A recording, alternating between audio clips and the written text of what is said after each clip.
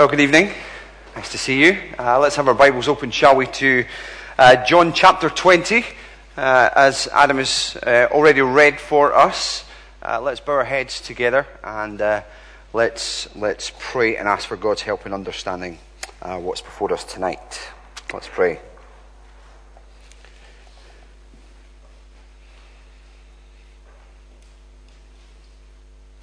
Lord, I thank you for the sure and the true testimony of Scripture, of these eyewitnesses who did not follow cleverly invented stories as they have told about the power and coming of the Lord Jesus Christ, but truly were eyewitnesses of His majesty, as Peter tells us. And we thank you, Lord, that they were able to see the glory of the Father in saying of the Son, "This is my Son whom I love, with him I am well pleased." And we praise you that we have the word of these teachers made more certain, and Lord, help us to do well by paying attention to it as a light shining in a dark place.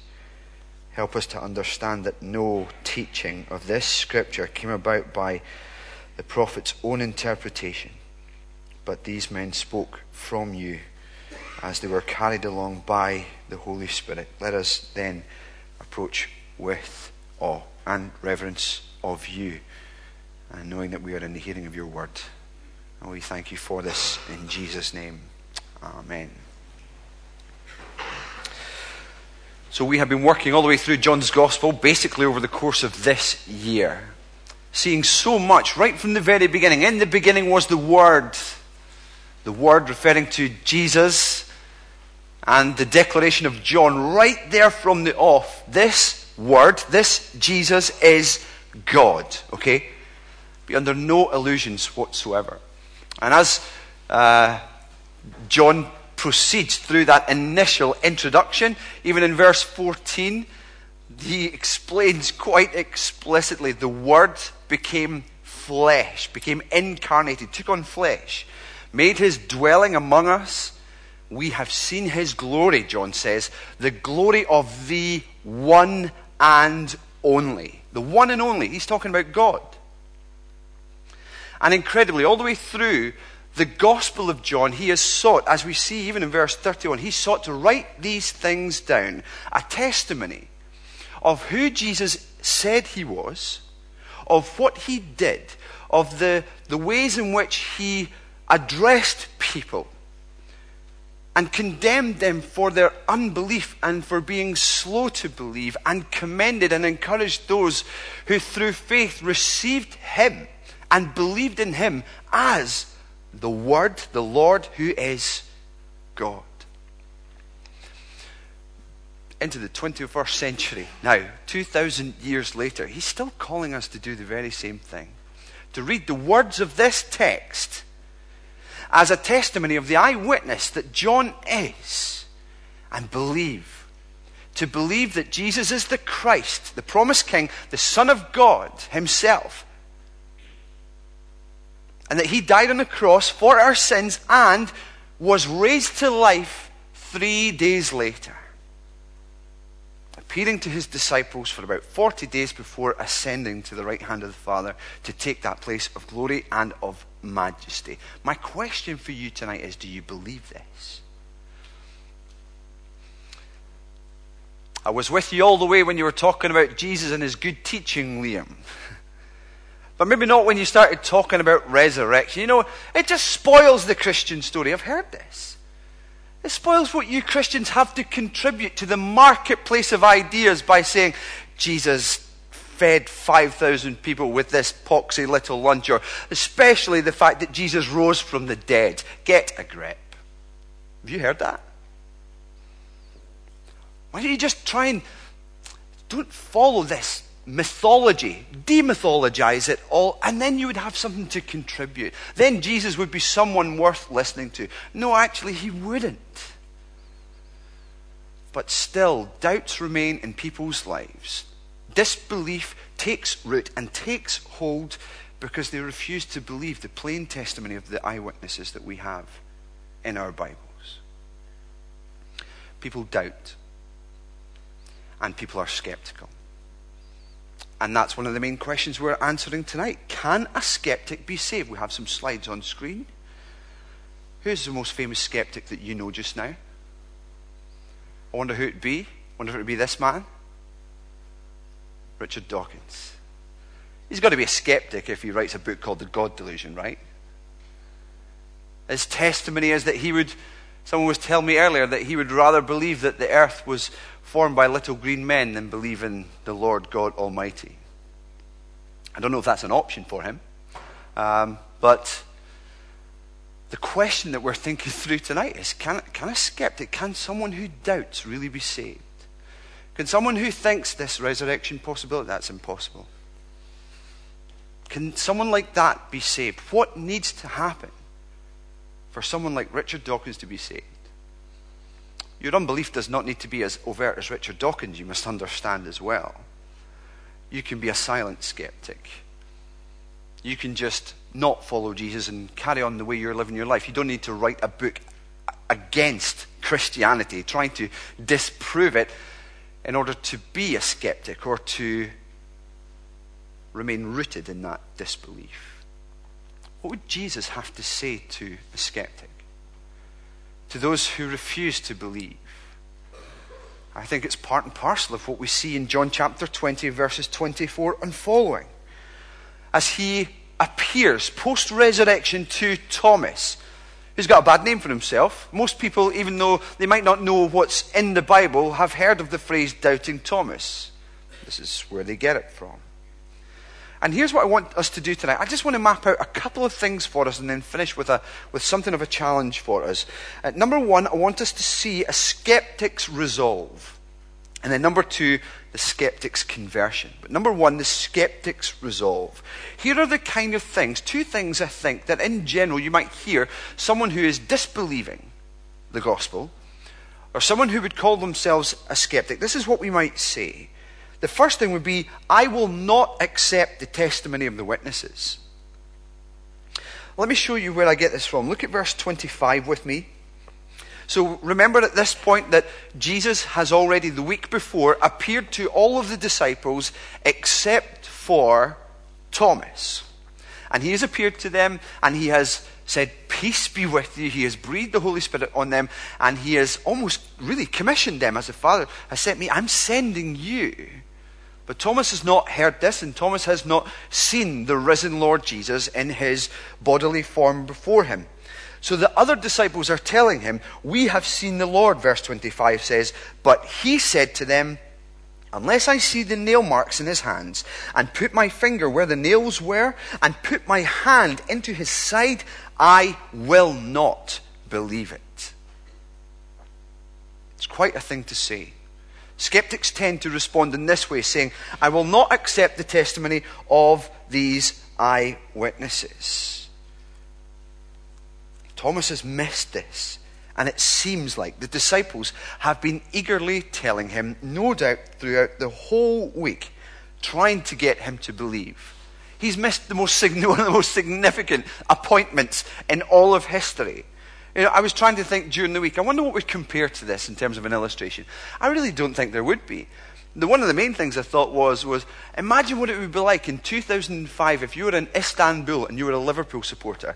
And at half-time, as your team were being beaten 3-0 by AC Milan, you thought, I've had enough of this, got up and left. Only to find out as you were listening to the radio on the way home that Liverpool won the European Championship that night with quite an amazing comeback. That's poxy, isn't it, compared to this? I don't know why I even bothered sharing that with you. Never mind. Anyhow, you get the point?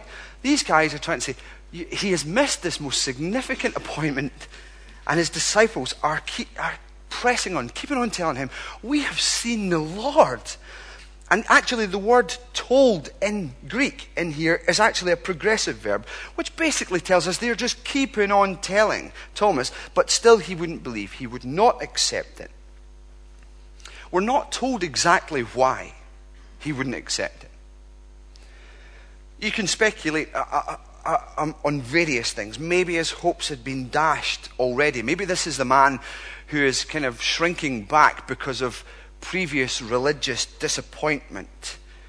He maybe had a concept or an idea of being able to accept a man who would be the Messiah king, promised of old to come and rescue Israel and indeed the nations, but a crucified Messiah? For many of these guys, it just wasn't in their scope. But he wouldn't accept it. He wouldn't accept it.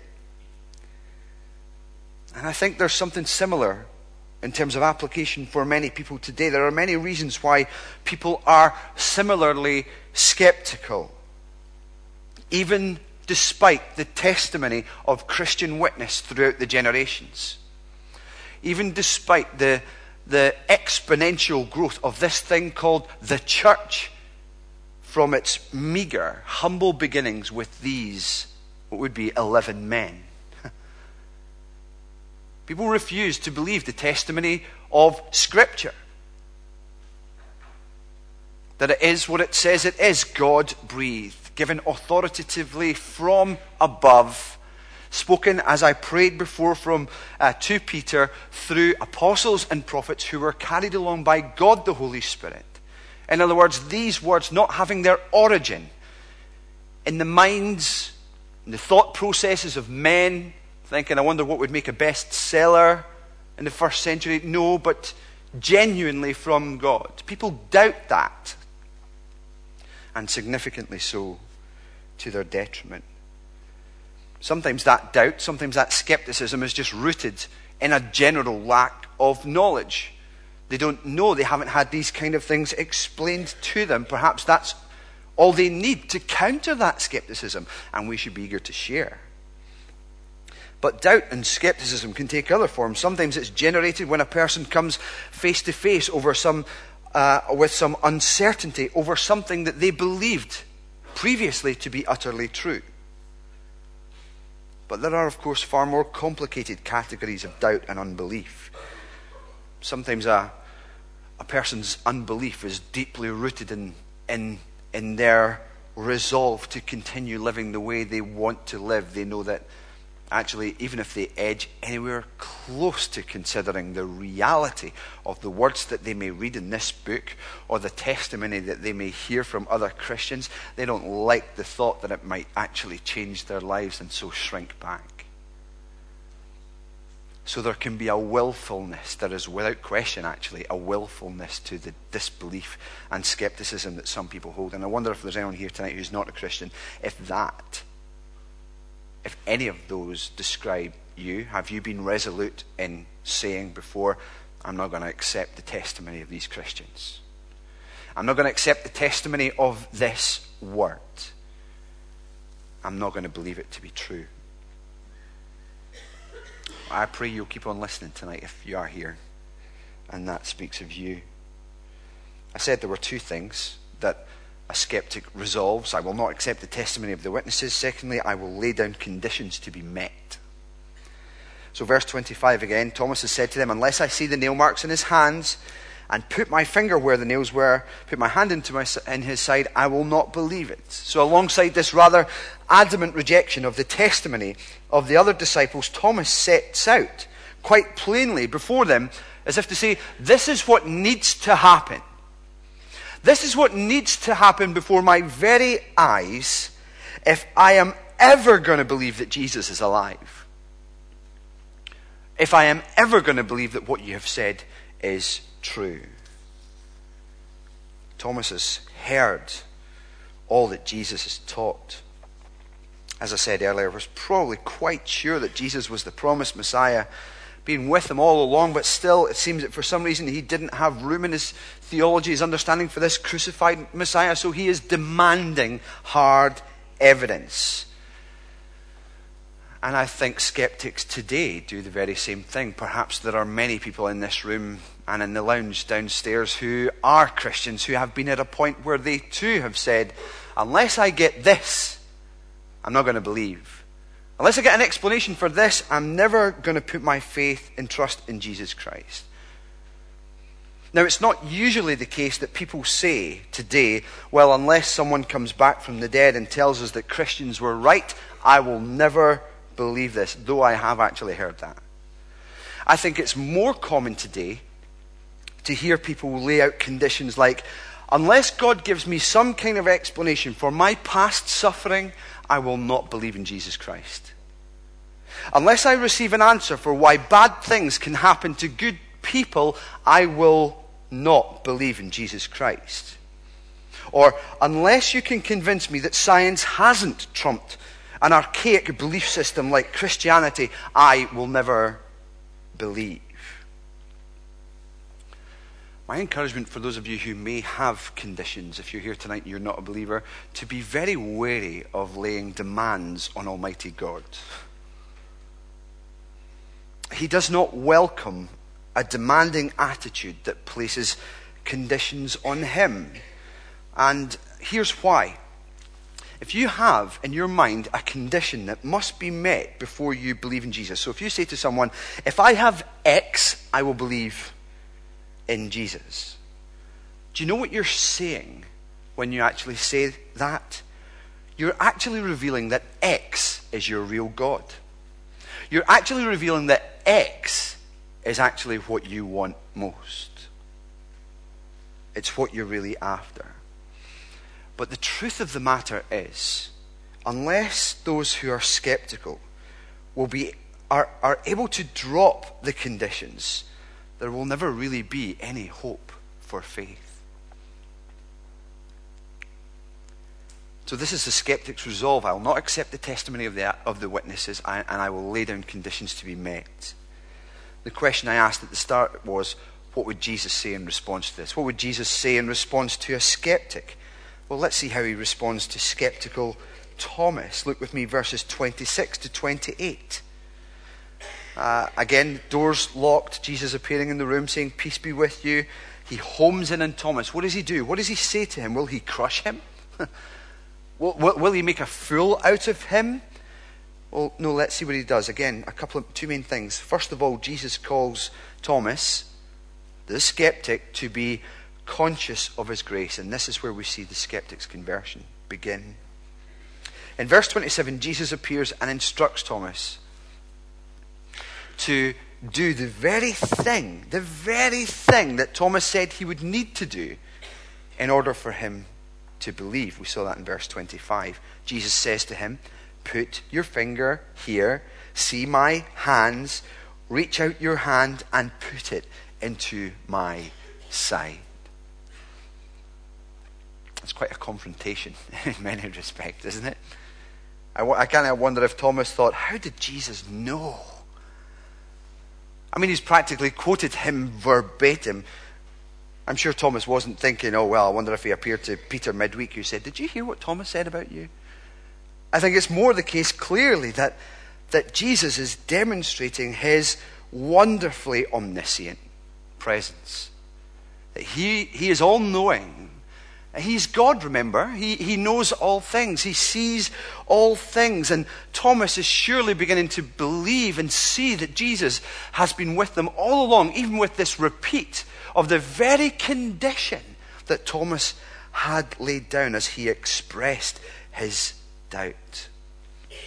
And I think that's such an encouraging thing for us to remember, even in light of those of us who have maybe been skeptical and laid out conditions and refused to believe the eyewitnesses.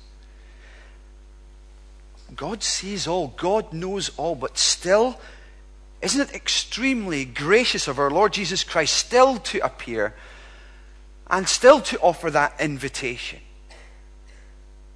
I believe it is.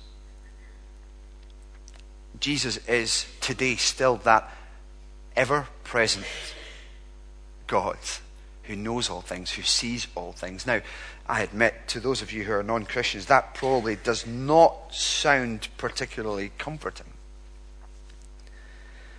But King David has once said, O Lord, you have searched me and you know me. You know when I sit, when I rise, you perceive my thoughts from afar. You discern my going out, my lying down. You are familiar with all my ways. And before a word is on my tongue, you know it completely, O Lord. Now King David in the Old Testament saw that God sees all things as such a good thing. Yes, he's saying, God is always with me. Yes, God has seen everything that I have done. Therefore, I can come before him with complete honesty. But But most non-Christians I know would probably respond by saying, oh man, God is always with me. He's seen everything I've done. Not a particularly comforting fact for many. But listen, we can ease up on that reality, friend, and remember that the fact that he knows all things and has seen all things should make it easier, like David, to be more honest with God. That there is nothing in your life that could ever shock him, nothing in your life that could ever take him by surprise in terms of sinfulness and so on. He knows all things, has seen all things. And surely this is part of that which melted Thomas's heart. The fact that Jesus still appeared to him, even though he was so dismissive of others and their testimony, and even though he was so demanding, the fact that Jesus still appears is evidence of his great grace, and I believe that grace is still being extended to all who do not yet believe in Jesus, even today.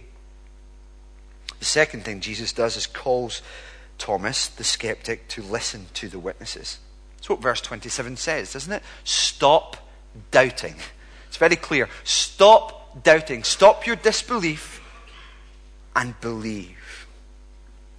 I find it striking that when Jesus does appear to Thomas, he does actually rebuke him, mildly so. Stop doubting. It's a telling off, essentially. But and that's good to see, because he doesn't say, Thomas, your doubting is okay. He doesn't say, this is understandable because you haven't seen me. Now here I am, everything's okay. He says, stop it. And the condition Thomas was in was that he wouldn't listen to the other disciples and believe them, as I've said, but Jesus turns up and basically says, that's not right. Stop doubting what they have told you. Stop doubting what they have told you. And as I've said, still though proceeds to show him his hands and offer Thomas the proof he wanted, which may seem strange to you. You might ask, well, why does Jesus rebuke Thomas and then give him the very thing he shouldn't be asking for? Well, we'll get to that in just a wee second. There's a reason for that. Well, actually, the reason for that is that in order for Thomas to be one of the true disciples, a true apostle of the Lord Jesus Christ, it is absolutely necessary for him to see with his eyes and to obtain that tangible proof and tangible evidence that truly Jesus is risen from the dead and before him stands bodily risen. You see, in a way that no one else really gets to see except for maybe up to 500 or so, as the scriptures tell us, they get to see the risen Jesus Christ. The apostles in particular got every proof that they needed, all the rational proof, existential proof, empirical proof. Why? Because these men were to be the very founders of the faith. In Ephesians 2:20, we are told that the apostles are the foundation of our faith. They saw him, and having saw him and understood and received from him the Holy Spirit, they went out and they preached the gospel. And even as they were still alive, and certainly as they began to die off, many of them martyred, their teachings were put into this book, the Bible. And we know what has been said, remembering what I've said from 2 Peter already in prayer and in explanation, and what Adam has already read to us from 1 John chapter 1, where it's explicit. John is reaffirming the truthfulness of his eyewitness account and his testimony. It's as if he's saying, I promise to tell the truth, the whole truth, and nothing but the truth. That which we have seen with our eyes and touched with our hands, this we proclaim to you concerning the word of life, Jesus Christ. He is risen. And not one word of a lie. Thomas needed to see the risen Christ to be the credible eyewitness who would make the foundation of our faith. But here's the thing. We don't need to see the risen Jesus standing before us in order to believe. We see this, don't we, in verse 29. Jesus said to him, Thomas, because you have seen me, you have believed. There's a lesson coming here, isn't there? You can tell. Blessed are those who have not seen and yet have believed. So it was necessary for Thomas to see that he would truly be an apostle, the credentials of which included you must have seen the risen Jesus, so that your witness was credible. But for us, blessed are those who have not seen and yet believe. It's in this moment. You know those kind of TV programs where you have the characters interacting with one another? And then all of a sudden, it's like Scrubs. Anyone seen Scrubs?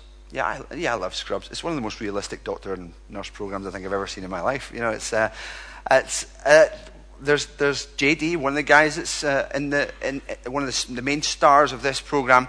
He is interacting with all of the other characters in the story, and obviously you're kind of just like you're panning around watching these people through the camera, and then all of a sudden sometimes JD just turns to the camera and makes a face or says something, and certainly he basically narrates the whole way along. It's almost as if you're watching this scene and you're watching Jesus as he addresses Thomas and his doubt and his skepticism, and says to Thomas, blessed are you because you have seen. But then he turns to, as if to look directly through the lens to us as we are watching on, as if to say directly to us, blessed are those who have not seen and yet believed. It's as if he's looking down this corridors of time, seeing every one of us down through the ages, looking at us as if to say, you don't need to see the risen Jesus in order to believe. Blessed are you who believe by listening to the eyewitness testimonies of those who have seen him.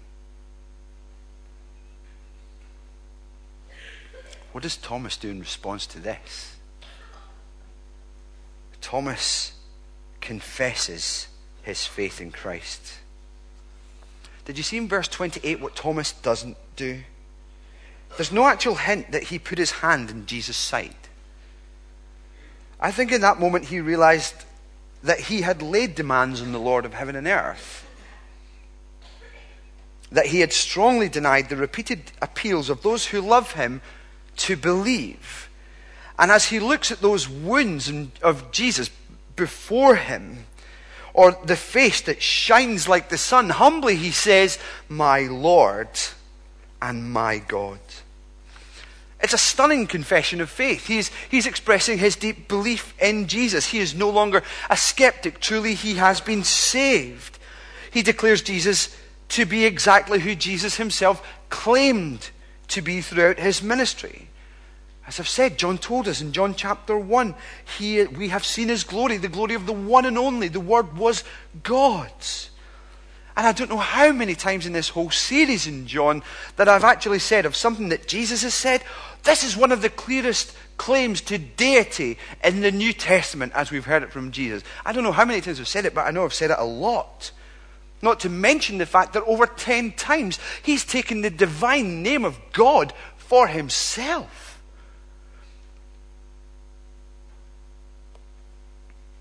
And he, notably, does not rebuke Thomas for making such a great confession.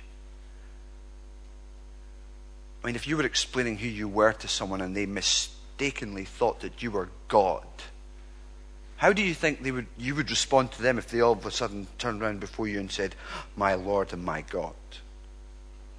You wouldn't start telling them how happy and blessed he was for this. No. Unless you were the Lord God Almighty.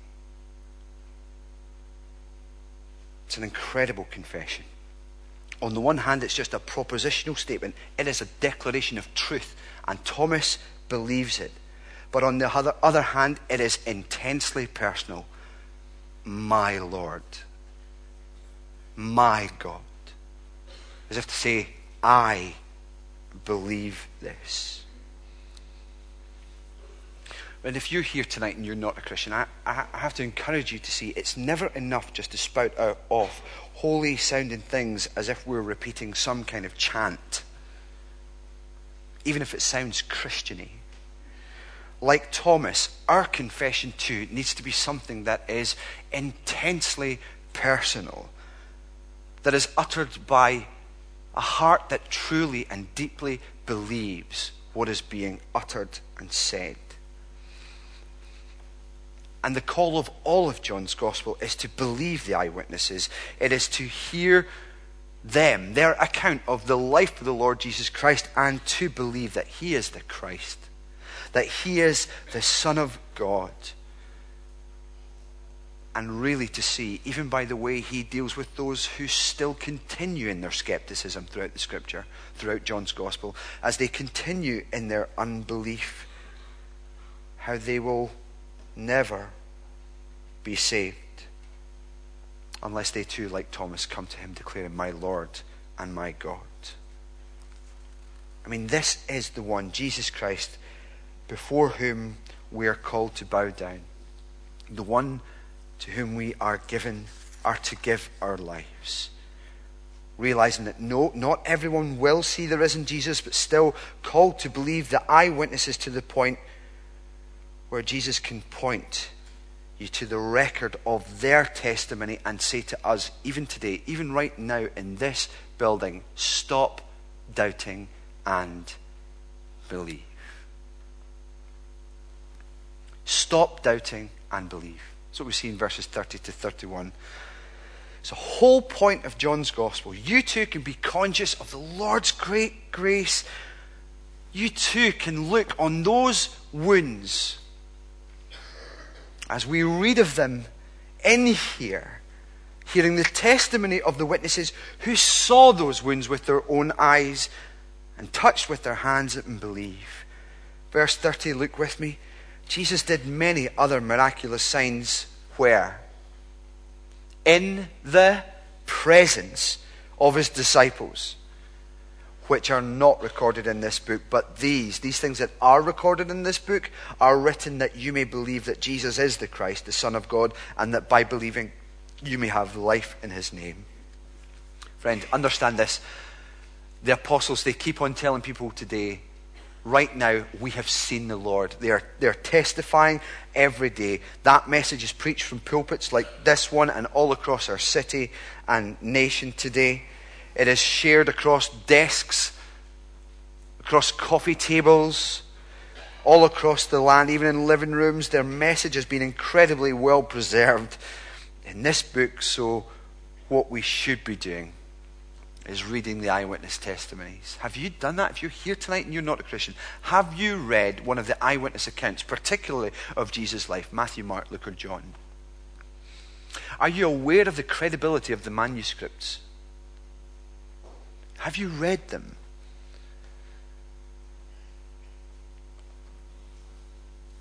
You should trust the testimony of the witnesses of this book and respond like Thomas, saying, my Lord and my God.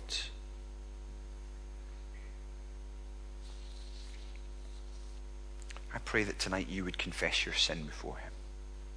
I pray you would make the same profession of faith, and that you may hear these words from 1 Peter declared even of you this night. Though you have not seen him, you love him. And even though you do not see him now, you believe in him and are filled with an inexpressible and glorious joy, for you are receiving the goal of your faith, the salvation of your souls. Why? Because this one you declare to be Lord and God is the crucified King, who died on the cross paying the price for all of your sin, that you may receive his gracious call to believe, and knowing that he knows all things and sees all things, have no barriers before you. And so with trust and with humility, come confess your sin. Believe in him. I pray you will tonight. And I pray that we, as the church family here at Charlotte Chapel, would believe ourselves the testimony of the eyewitnesses and never be fearful or ashamed of sharing that which is true, we too can say, as they did, we have seen the Lord. Let's bow our heads together and let's pray.